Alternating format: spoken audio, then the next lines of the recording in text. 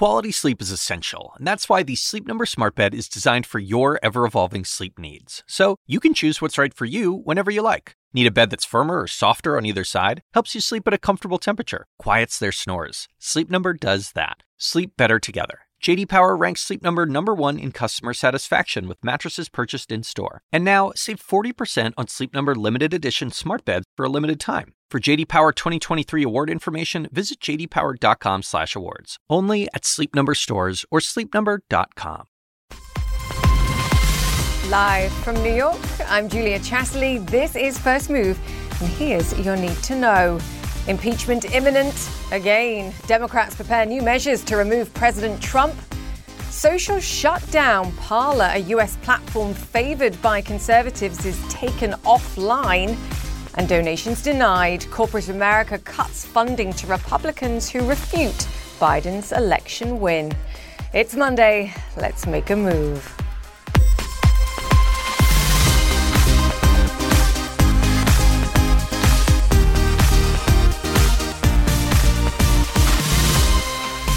A warm welcome once again to all our first movers around the globe. It is great to be back with you. So much to discuss this Monday as we track the political and business fallout from last week's devastating attack on the U.S. Capitol. Even as America's COVID emergency deepens, it is a testing time for the United States, to be sure. And yet, global investors remain confident both in America's resilience and the strength of its economic recovery, with Wall Street ending last week at all-time highs. We're looking, I have to say, though, at some consolidation this morning. It makes sense in light of the near 2% rally already seen this year for the S&P 500.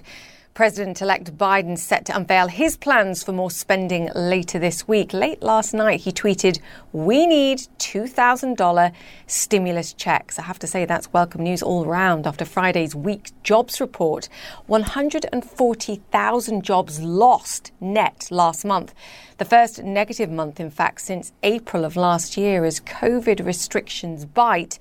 And it's not just the United States. Those COVID fears are front and center across Europe and Asia too. UK officials warning that the country has entered the worst phase of the COVID crisis yet. The number of people heading out to shop fell by more than 25% last week as new lockdowns took effect. It's going to be a huge hit once again to industry and the economy. Take a look at Asia too, mostly lower again. Malaysia, the latest country to impose fresh lockdowns. Japan also looking to extend its state of emergency. Grim times in the COVID crisis, short-term, turbulent political times in the United States. Lots to get to in our drivers. And we begin with the stunning situation in Washington this hour, where Donald Trump could become the first U.S. president in history to be impeached twice.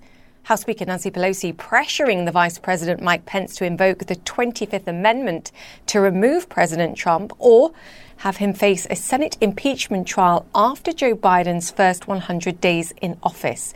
Sunil Safati has all the details.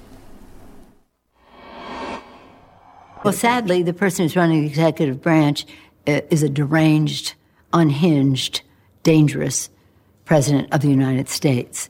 House Speaker Nancy Pelosi insisting President Trump be removed from office in the final days of his administration. Only a number of days until we can be protected from him. But he has done something so serious that there should be prosecution against him. Pelosi will push a resolution today calling on Vice President Mike Pence to invoke the 25th Amendment. In a letter to her Democratic colleagues, Pelosi says if Pence and the cabinet do not enact the 25th Amendment within 24 hours, the House will move ahead with impeachment. Pelosi and Senate Minority Leader Chuck Schumer reached out to Pence on this matter. We were kept on the line for 20 minutes. He was going to be here in a minute. Well, he never did. I was at home, so I was running the dishwasher, putting my clothes in the laundry. We're still waiting for him to return the call. One source close to the vice president tells CNN that Pence has not ruled out invoking the 25th Amendment, but his team has expressed concern that Trump could take some rash actions harming the country if the cabinet proceeds. We're all guessing until he tells us what his intentions are. I think that a lot of people at the White House that are in this administration have noticeably noticed a real difference in the president's behavior, even worse than it was. 3 Democratic congressmen have already drafted one article of impeachment charging Trump with incitement of insurrection. One of the issues that I have right now, whether it's the 25th Amendment, whether it's impeachment right now, is further dividing the country and pouring gasoline on a fire. And I worry about that because the impeachment articles, if it passes with a simple majority in the House, it needs 2/3 in the Senate. I don't know that there's an appetite for it there. Congressman Jim Clyburn has floated the idea of waiting to send any articles of impeachment to the Senate until after President-elect Joe Biden completes his first 100 days in office. Let's give President-elect Biden the 100 days he needs to get his agenda off and running, and maybe we'll send the articles sometimes after that. This as 2 Republican senators have called on the president to resign. I think the president did commit impeachable offenses. There's little doubt in my mind about that. But certainly he could resign, and that would be a very good outcome. Let's talk this through. Joe Johns is in Washington, D.C. for us. Joe, great to have you with us. I want to hone in on what was mentioned in that piece, and I think it was very important. What action do you take here in response to what we saw last week that doesn't further divide the nation and divide voters? And that's why Donald Trump has been so powerful. He still seems to have a strong base. What do we expect from the House in terms of an impeachment vote this week? And talk to me about the importance of waiting perhaps 100 days to take those articles of impeachment onto the Senate. Right. There's a big appetite up on Capitol Hill for accountability at this stage after what happened up on Capitol Hill on January 6th. And I can tell you from talking to people on the Hill about the thinking here, they're trying to balance between concerns over disrupting, if you will, the first 100 days of Joe Biden and also trying to establish some kind of accountability for Donald Trump. One of the big things that people are concerned about on the Hill, according to my reporting, is they would like more than anything to push this through in a way so that Donald Trump could not run for office again in 4 years or what have you. So that's the point of going through with the impeachment process as quickly as possible, and then perhaps waiting the first 100 days or somewhere down into the Biden administration before actually holding a trial. It's not unprecedented. It has been done before, at least with a judge or even 2 who have been impeached. But what people on Capitol Hill are saying on the Democratic side is that they would like to make sure that the president doesn't run for office again after he leaves office this time, given what happened up on Capitol Hill. And this is such an important point, Joe. This is not about removing or impeaching a president for the next, 9 days. This is about preventing him ever taking office again, particularly if he has hopes to run in 2024. What's looking most likely as a result? We've got the 25th Amendment, where Mike Pence would say, look, the cabinet and I don't believe he's fit for office anymore. We've got a potential resignation of the president, which I don't think anyone believes will happen. This impeachment vote, also a censure vote. What's most probable? Well, at this stage, you're right. It doesn't seem probable at all that Mike Pence will move forward with trying to assemble the votes in the cabinet of the administration in order to strip the powers of the presidency from Donald Trump. So doesn't sound like that's going to happen. It's been made pretty clear to us here at the White House from our reporting that the president is not going to resign. But I can tell you there does definitely seem to be a strong motive and will, if you will, on the Hill to go through with an impeachment vote, because at the very least, it is understood that Donald Trump's administration will be stained with the notion of him being the first president in the history of the country to have been impeached twice. Many firsts in this administration, Joe. Thank you so much for that, Joe Johns. All right, the plug's being pulled on President Trump's social media megaphones after the president was banned on Twitter and Facebook. The conservative censorship-free app Parler is now also off the air. CNN chief media correspondent Brian Stelter joins us now. And just to be clear, Brian, great to have you with us. It was other big tech companies that effectively pulled the plug on Parler, at least in the short term here. Do we see this as the big tech companies finally taking ownership and some degree of responsibility for the democratic devastation that they've helped fuel? Yes, I think that's right. This is, of course, very belated. I don't even want to say better late than never in this situation. But these technology companies recognize that they are playing a key role in the radicalization process. Some Americans radicalizing online in ways that U.S. officials actually compare to how Islamic militants have been radicalized by social platforms in prior years. There were conversations years ago about Twitter and Facebook taking action in those cases involving ISIS. Well, honestly, now these technology companies are looking inward, thinking about what's happening in the United States, and they don't want any more blood on their hands. It is as simple and as disturbing as that. It's not just President Trump, although Trump is part of this. Banning Trump, of course, is a statement that they believe Trump is a danger to the public, that he could incite further violence on his Twitter account. You can see it's not just Twitter also, everything from Twitch to YouTube, even Shopify, which I find really interesting because it's an e-commerce site. And the Trump campaign can no longer sell products on that e-commerce site. So this is hitting President Trump in his wallet. But it's bigger than Trump. It's also about extremists who are acting in his name, trying to organize further protests that could turn violent, and these platforms want nothing to do with it.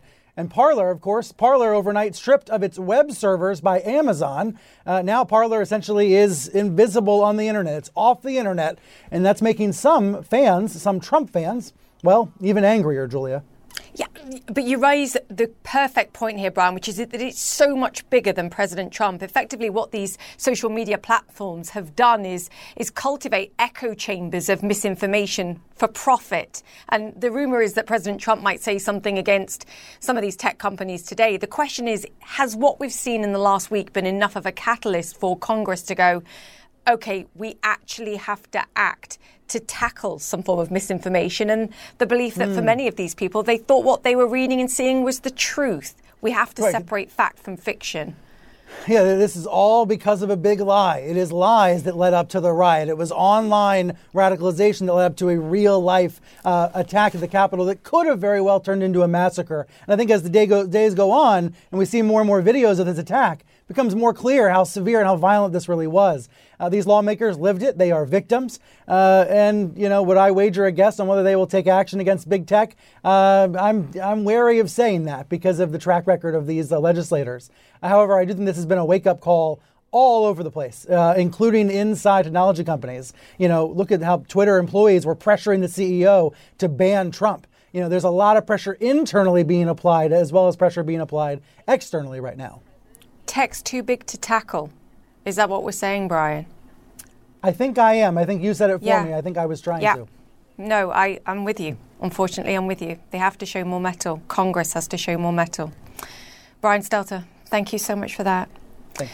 And some of the biggest American companies also taking action. JPMorgan, Citigroup is suspending all political donations after the Capitol riots. Meanwhile, Marriott and Blue Cross Blue Shield are halting donations to Republicans who voted against certifying Joe Biden's election victory. Christine Romans joins us now with more business backing away, Christine, finally recognizing that they have to put their money where their mouths and their views are on what their customers feel too. This is the final good and true breakup, I think, of business with its business president, right? I mean, in the very beginning, there was optimism that they were going to be able to get, some policies that they'd really enjoy, like tax cuts. They loved the tax cuts corporate America did. They didn't love the president's tariffs. They didn't love his tone. And now some of these companies with pretty sharp words are backing away from Republican lawmakers, in particular, Blue Cross Blue Shield in its statement saying that they will suspend contributions to those lawmakers who voted to, quote, undermine our democracy. So one after another, companies are coming out with their statements for how they're going to handle this. And I can tell you, companies you haven't heard from yet, their executive teams are huddled together trying to decide what is the appropriate response for these companies, not only for their customers, but their employees who are very, very concerned about the kind of America that their companies are doing business in at the moment. So a really remarkable turn of events, I think, here. In the very early going 4 years ago, corporate America was hopeful that this president's deregulation tax cuts would be be good for their business, but overall its tone and the actions of Republican lawmakers and the president in the end that have caused a well and true breakup of corporate America and this administration. Yeah, it's early days, and the skeptic in me, Christine, says it's early days in terms of elections as well, whether it's the midterms or 2024, and business isn't half pragmatic in a moment. It reacts very quickly and then suddenly it forgets what it needs to do or should be doing when business interests actually require them to give money in certain places in order to get the action that they want. How sustainable do we think these restrictions are? Because you can't separate politics from money in the United States. In order to win elections of any form, you've got to have financial backing. So far, it's either a quarter or 6 months is what I'm seeing most of these companies are committing to. And some of them are committing to no political action committee contributions at all for the next 6 months, to let the new administration take hold and to try to let the temperature cool in this country. But you're absolutely right. There is always pressure from corporate America and from Washington. These two, money and politics, money is the oxygen in American politics. I do think there's something else at play here. The Lincoln Project, which you've probably heard of, and others who are going to be, and they have said so, they will be shaming companies who are putting money toward Congress members who they think are trying to undermine democracy. So I think you're going to start to see the temperature rise in terms of the PR pressure on some of these companies who are giving money to some of these lawmakers who voted not to certify a fair election in the United States. And many of these companies see that as just undermining democracy. And by the way, rule of law and democracy is why this is such a great place to do business, right? That's what makes America America. So that's concerning to these companies. So many great quotes in there. Money is the oxygen in U.S. politics. So Christine Ramos, I think you take the quote of the show. Yeah, Christine, great to have you with us, as always. All right, let me bring you up to speed now with some of the other stories making headlines around the world. As coronavirus surges across Europe, England's chief medical officer says the UK is at the, quote, worst point of the entire pandemic, with the numbers of people sick higher now than during the previous peak. And over in Germany, tighter restrictions took effect today and will be in place at least until January 31st. China's Hebei province has finished testing around 17 million people for coronavirus. It began on Wednesday after two cities reported 82 locally transmitted cases, the biggest outbreak in mainland China for months. The provincial capital was also put on lockdown. Rescue services in Indonesia say they've recovered the black boxes from a passenger jet that went down on Saturday and have obtained communications data. 62 people were on board when the Boeing 737 crashed. Search operations are continuing around the clock. All right, coming up here on First Move, how will a second Trump impeachment be received around the world? A former US ambassador to China weighs in, plus paying the price for insurrection. Should social media throw its hands up for its role in building extremist groups and online activity? That's all coming up. Stay with us.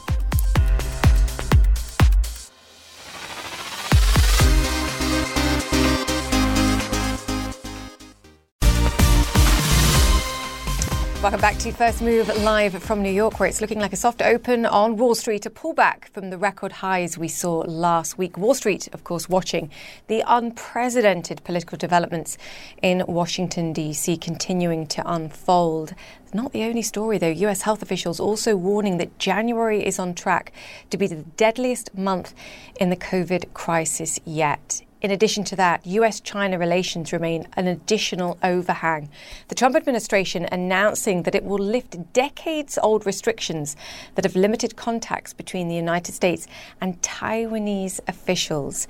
At the same time, the New York Stock Exchange moved to delist 3 telecom firms that the administration says have ties to the Chinese military. That taking effect today, too.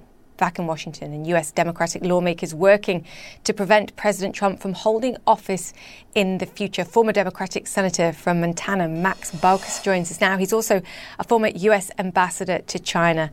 Ambassador Baucus, fantastic to have you on the show. I did originally want to speak to you about China, about Taiwan, but I do feel like we have to begin by discussing what we're seeing in Washington, D.C. at this moment. What do you see as the best action for Congress to take with regards to what happened last week week and the actions of the president? We have a new president that's going to be sworn in on January 20th, and I think that should be the primary focus. Joe Biden's going to have a huge challenge as the new president, whether it's a domestic coronavirus, the riots that occurred in the D.C. Capitol, or a foreign policy overseas, whether it's Iran and most especially China. I think that the lawmakers should essentially figure out, okay, Trump's should be reprimanded, maybe censured, maybe some other action taken against him. The main point is not let it distract President Biden, President-elect Biden, when he becomes president, do his job. Now, President Trump is going to be sanctioned in many ways. First of all, the New York judicial system will work its will, and I'm quite certain it'll bring actions, criminal actions, against Donald Trump. In addition, there are probably a lot of other actions that will be taken against him because of his tax returns or business dealings overseas. We just don't know. Donald Trump is going to be brought to justice. There's no question about it. But I don't want it to get in the way of Joe Biden beginning his presidency. Ambassador, can I read between the lines and say you're convinced then that President Trump will never hold public office again because outside of what we've seen in the past week and the potential vote on impeachment, his other issues will come back to haunt him between now and 2024? That's correct. There's so much out there that's going to come out and not only haunt him, but not put him in jail. It's going to certainly result in convictions. And maybe and civil actions will also be brought against him. But don't forget, too, there are other Republicans that are going to be running for office in 2022 and 2024. And some of them may pick up the mantle of some of the disaffected members of the U.S. public. There's a huge split in the United States today between those, I call them the haves and the have-nots. Donald Trump clearly appealing to the have-nots. But others might also pick up that mantle. I think the days of Donald Trump are going to wind down very quickly. He should be brought to justice, but there's not enough time yet, I don't think, to impeach him or convict him, certainly, because Congress doesn't come back to this session until the 19th. I also don't think that the 25th Amendment will be invoked. There's just not enough members of the cabinet who will invoke it. So he will probably have to face justice later on down the road. Hopefully it's censured, but probably not much after that. Not much other than that before the 19th. It's quite interesting because many of the concerns that you hear among Republicans is the Republican Party itself may have the establishment, but Donald Trump has the voters and he has supporters and he had, more than 90 million followers on Twitter. Admittedly, that's now been locked down.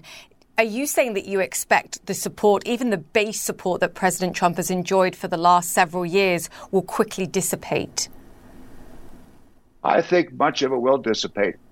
I think that storming the Capitol was a very sobering moment for a lot of Republicans, including a lot of Republicans in the hinterland or in the coast, not the coastal elite Republicans who care about America. They're very patriotic. And I think the storming of the Capitol was a wake-up call for some of them, not all of them, but for some of them.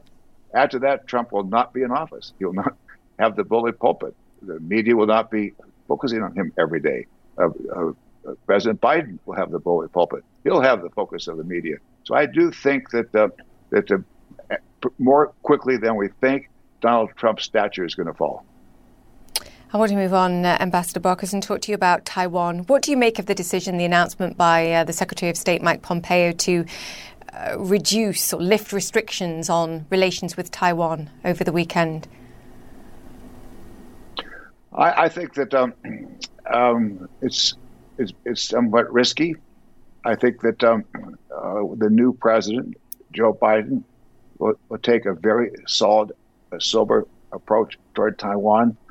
And the usual approach in the last several years will probably be continued. That is the strategic ambiguity.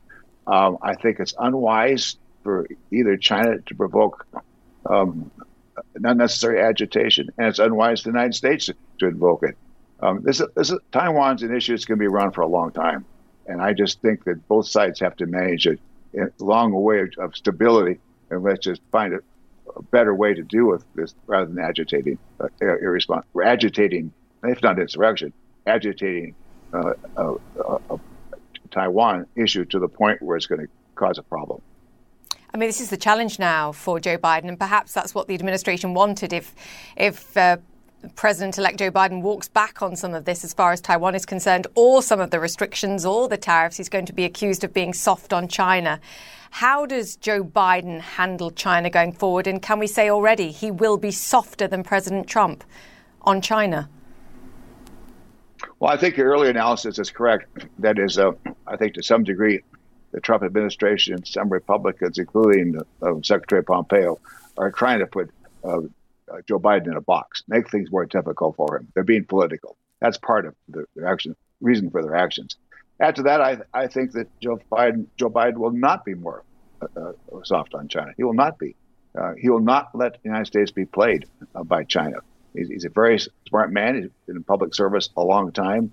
And add to that, there's a very strong bipartisan feeling in Washington, Republicans and Democrats, that, hey, we got to do something about China. Now, having said that, I think Joe Biden knows that not only is China not going anywhere, that China is very tough, but we have to come up with a policy where China gets the respect of the United States, where China says, okay, we realize we can't play the United States. We realize that we can't take advantage of the United States. That's Joe Biden's main goal. Make sure that China respects the United States. It's a fine line to walk. Wow, he's going to be busy. Ambassador, great to have you on the show. Yes, Thank you for your wisdom. Ambassador Walker's there, former US Senator and Ambassador to China. So thank you once again. All right, the market opens next. Stay with us.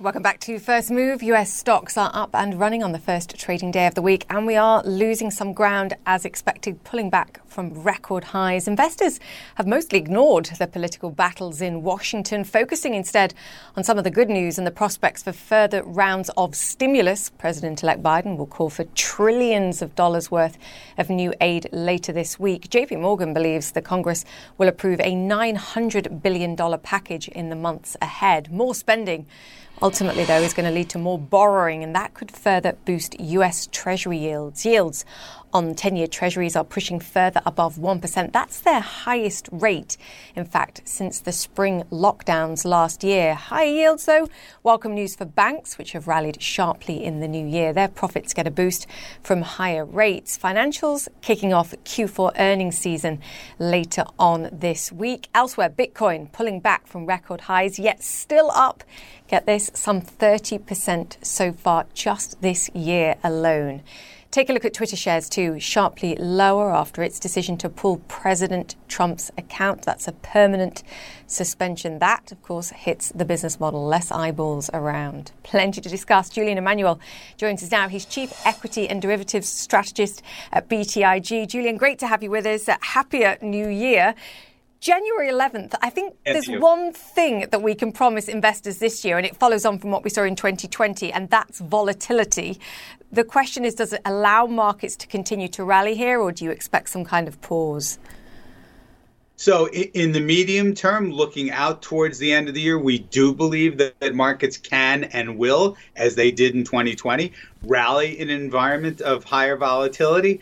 But if you step back and you look at where we are now, in our view, it almost would be healthy in a way for markets to pause, because when you think about last week, I think it's pretty safe to say that you're entering a more speculative phase of this market rally, because the reaction to obviously the first thing being Wednesday's extremely tragic events in the Capitol, combined with the surge in the virus, and, admittedly very poor employment numbers on Friday, and the market's ability not only to shake it off, but really to almost, just rally very strongly in the face of it, tells you that we're in a new phase, a phase that's likely to be more volatile. But yet, again, as we see this morning, it's less a reaction to the change in the news flow and more a reaction to thinking that Bitcoin, certain speculative stocks, et cetera,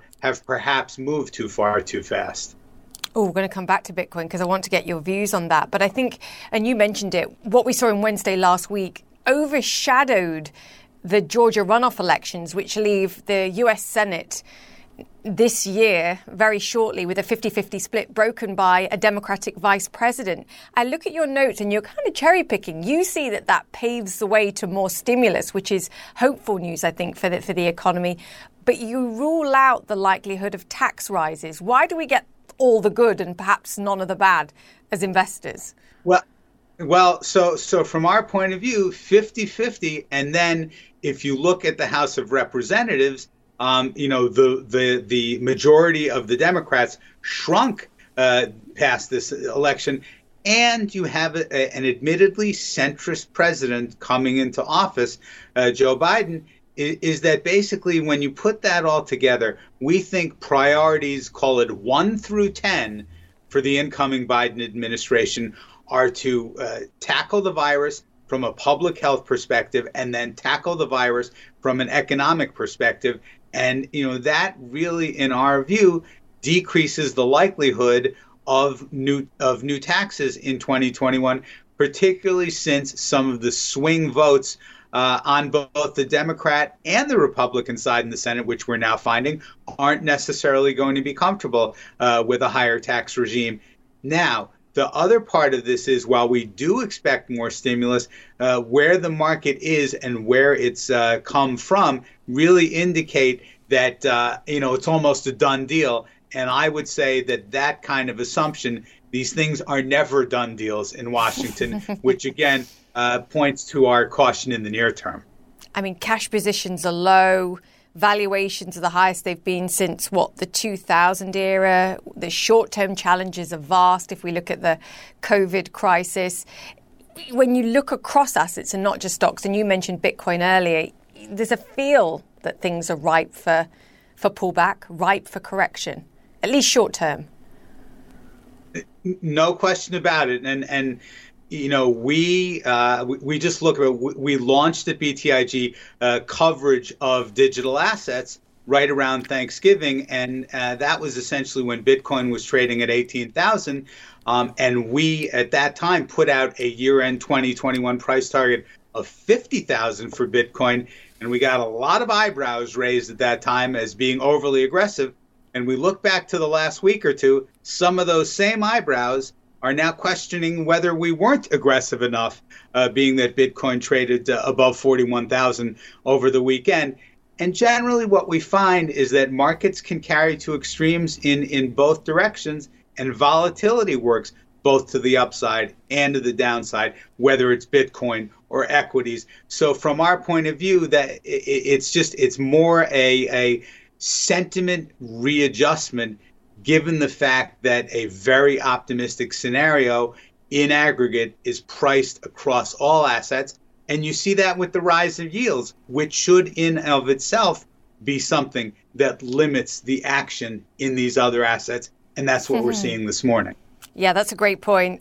To yours, though, Julian, you are a great predictor of where things are going. You win awards for it. Are you ready to change that 50,000 year-end target for Bitcoin?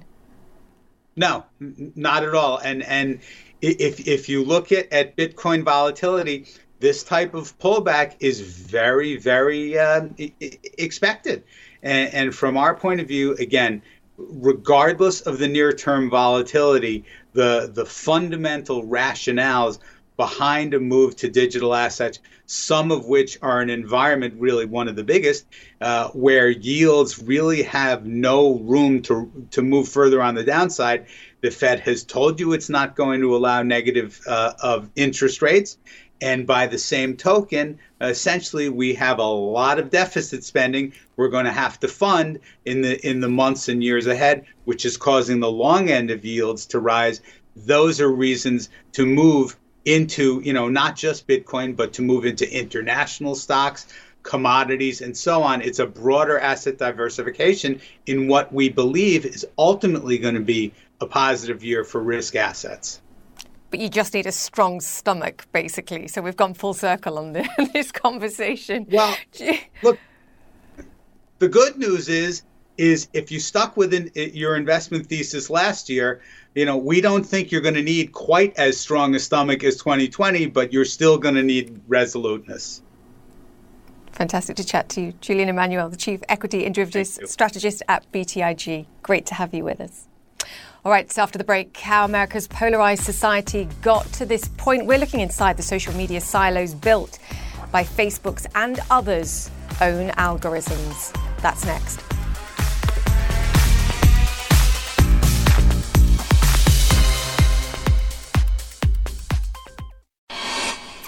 Welcome back to the show. President Trump facing social media silence. He's been cut off at every turn after being banned on Facebook, Twitter, and even the conservative censorship-free app Parler has been taken offline. It's left many of us around the world asking how America got to this point.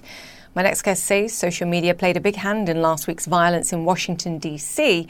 because their algorithms encourage users to consume more content agreeable with their own views. Roger McNamee joins us now. He's co-founder at the private equity firm Elevation Partners. He's also a former advisor to Facebook CEO Mark Zuckerberg, and he's also the author of Zucked, Waking Up to the Facebook Catastrophe. And he's been on the show many times. Roger, fantastic to have you with us once again. I saw you quoted elsewhere as saying that taking Trump off platforms like Twitter was an act of desperation on their part. Explain what you mean by that and what you make of what we've seen. So, Julia, you and I have talked now for a couple of years about the challenge that the country faced in managing the impact of social media having become dominant in our national conversation.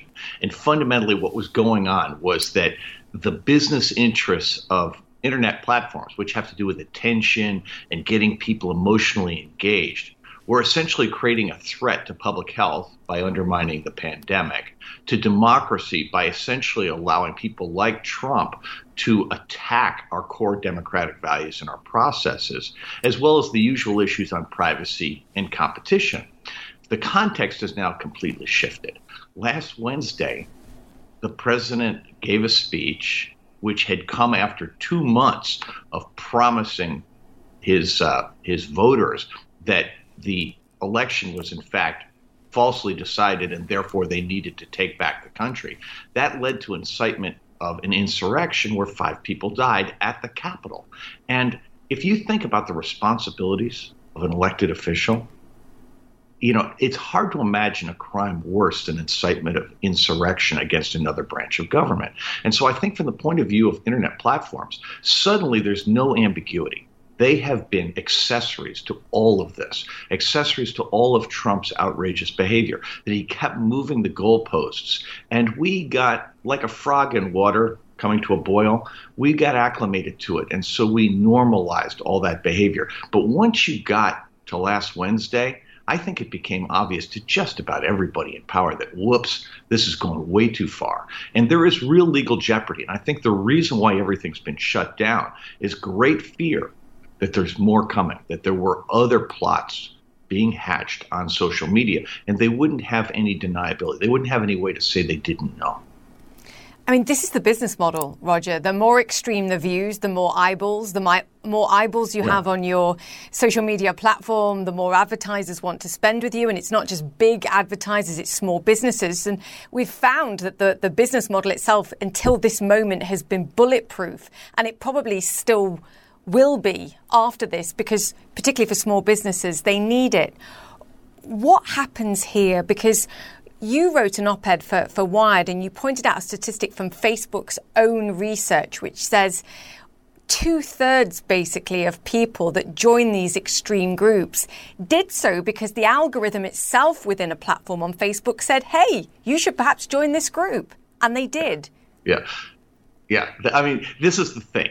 The business model at small scale didn't cause any problems. But as it became nation scale, as Facebook became, something bigger than China or bigger than all of Christianity, the impact could be felt everywhere and countries were destabilized. But Julia, I want to make a really important point here. There are ways to serve the needs of advertisers and the needs of small business that do not destroy public health or democracy.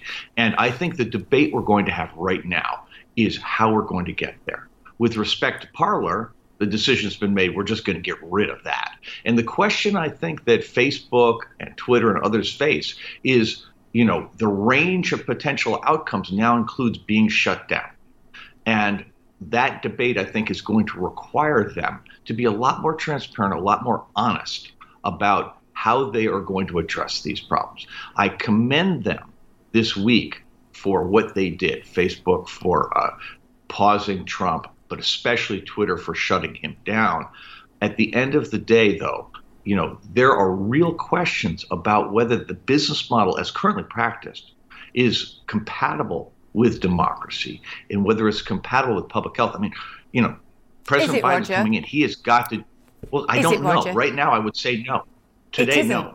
And I agree. No, I think it has to be. I think it has to be changed. And the debate that we're going to have, President Biden's got to solve the pandemic. And you cannot have the world drowning in disinformation. And you can't have internet platforms profiting from that disinformation and from all of these scams that are taking place trying to offer alternatives. All of that stuff is rampant on YouTube, on Facebook, on Instagram, and it's got to stop. And I just don't think the companies, until this past week, showed any awareness of any civic responsibility. And YouTube still hasn't shown any at all. I mean, barely any. And it's really, in my mind, it's past time. And I'm really hopeful that we can have good conversations now and get to it. And I think investors have to be part of that. We have to recognize that we've got to live somewhere. And, at the end of the day, there will be other opportunities in tech. In fact, I think if you use antitrust to create the opportunity, there will be something much better than what we have today. That's always been the case in the past. But, we'll have to see. But even our current antitrust laws can't cope with the tech giants that have been created over the last few years. There was so much in there. May I say one more? Yeah. May I say one more word about that? Yeah. I actually think that you're correct that they won't get it all, but they don't need to. I think what antitrust can absolutely do is create an environment where alternatives can start, and then we can have safety regulations and privacy regulations that take care of the rest. I agree. And actually, I was going to get to that point. You want to see more on safety, privacy and competition. And your point was, look, it's not enough just to break them up. We need to foster competition to give some alternative here that operates better. Very quickly, Roger, because I have 30 seconds. Even if Congress can do something, do you think the share prices of Twitter, of Facebook, of Alphabet, the owner of Google, are impacted negatively, or do you think they end up higher? I think they have to be impacted for a period of time because there's a great deal of uncertainty, and unless they cooperate, the stocks are going to be subject to massive regulation. But I do think over the long run, these companies are incredibly well positioned. And history is that antitrust law, at least, while it can be a short-term negative, it's in the long run even a positive for the target. Yeah, I called them too big to tackle earlier. We'll reconvene on this conversation. Roger McNamee, always a pleasure to talk to you. Thank you. Co-founder at Elevation Partners there. All right, you're watching First Move. More to come.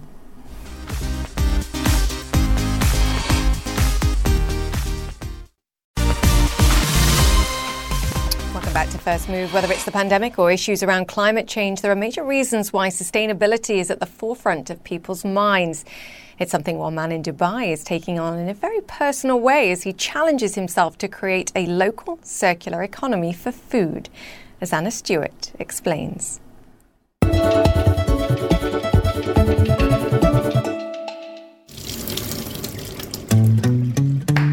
The food that landscape architect Phil Dunn cooks is more than just a meal. It's a personal challenge that's giving a glimpse of how people could consume food in cities around the world. I chose this challenge to eat only food that's grown in the sustainable city for 365 days. To achieve his goal, Dunn is relying on his local community. Based in a Dubai neighbourhood called the Sustainable City, he's growing his own vegetables in urban gardens, bartering rather than buying vital non-local goods like sugar and olive oil with other residents, and catching fish at the community's tank. I had cherry tomatoes, chives, leafy lettuces, as many greens as I could eat really, so that's what my diet consists of. He's creating a small-scale example of circular economy for food, where everything is produced, consumed and recycled locally. This project could pave the way for more sustainable initiatives around the world. So the next big idea is really to live, work and thrive locally. So we have rooftops, we have basements, we have recreational areas, we have public gardens, and then we can repurpose shipping containers to produce berries and strawberries and tomatoes. With an increasing awareness on sustainability, circular economies are growing in popularity in cities, projected to yield up to $4.5 trillion in economic growth globally by 2030, according to Accenture. Following Dunn's concept, Dubai's sustainable city is pursuing technologies that help forge a circular path. We've seen a quantum leap in indoor vertical farming. Vertical because I want to now use the space vertically as opposed to horizontally. That's why it is so fitting to do it in a city. Dunn believes living locally is achievable and hopes that more people will follow suit. I hope that this project is a catalyst for other individuals to start to take control of where their food is grown. A personal challenge that could also benefit food sustainability and security.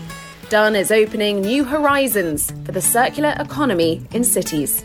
Anna Stewart, CNN. All right, and that just about wraps up the show. I'm Julia Chatterley. Thank you for watching. Stay safe, and we'll see you tomorrow.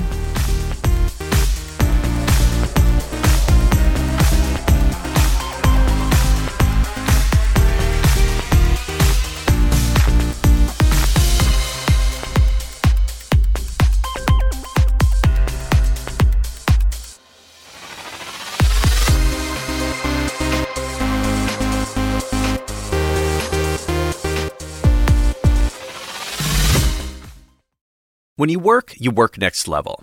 And when you play next level. And when it's time to sleep, Sleep Number smart beds are designed to embrace your uniqueness, providing you with high-quality sleep every night. Sleep next level.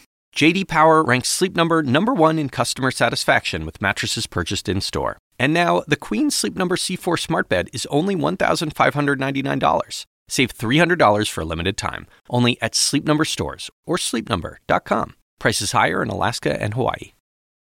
Quality sleep is essential, and that's why the Sleep Number smart bed is designed for your ever-evolving sleep needs. So you can choose what's right for you whenever you like. Need a bed that's firmer or softer on either side? Helps you sleep at a comfortable temperature. Quiets their snores. Sleep Number does that. Sleep better together. J.D. Power ranks Sleep Number #1 in customer satisfaction with mattresses purchased in-store. And now, save 40% on Sleep Number limited edition smart beds for a limited time. For J.D. Power 2023 award information, visit jdpower.com/awards. Only at Sleep Number stores or sleepnumber.com.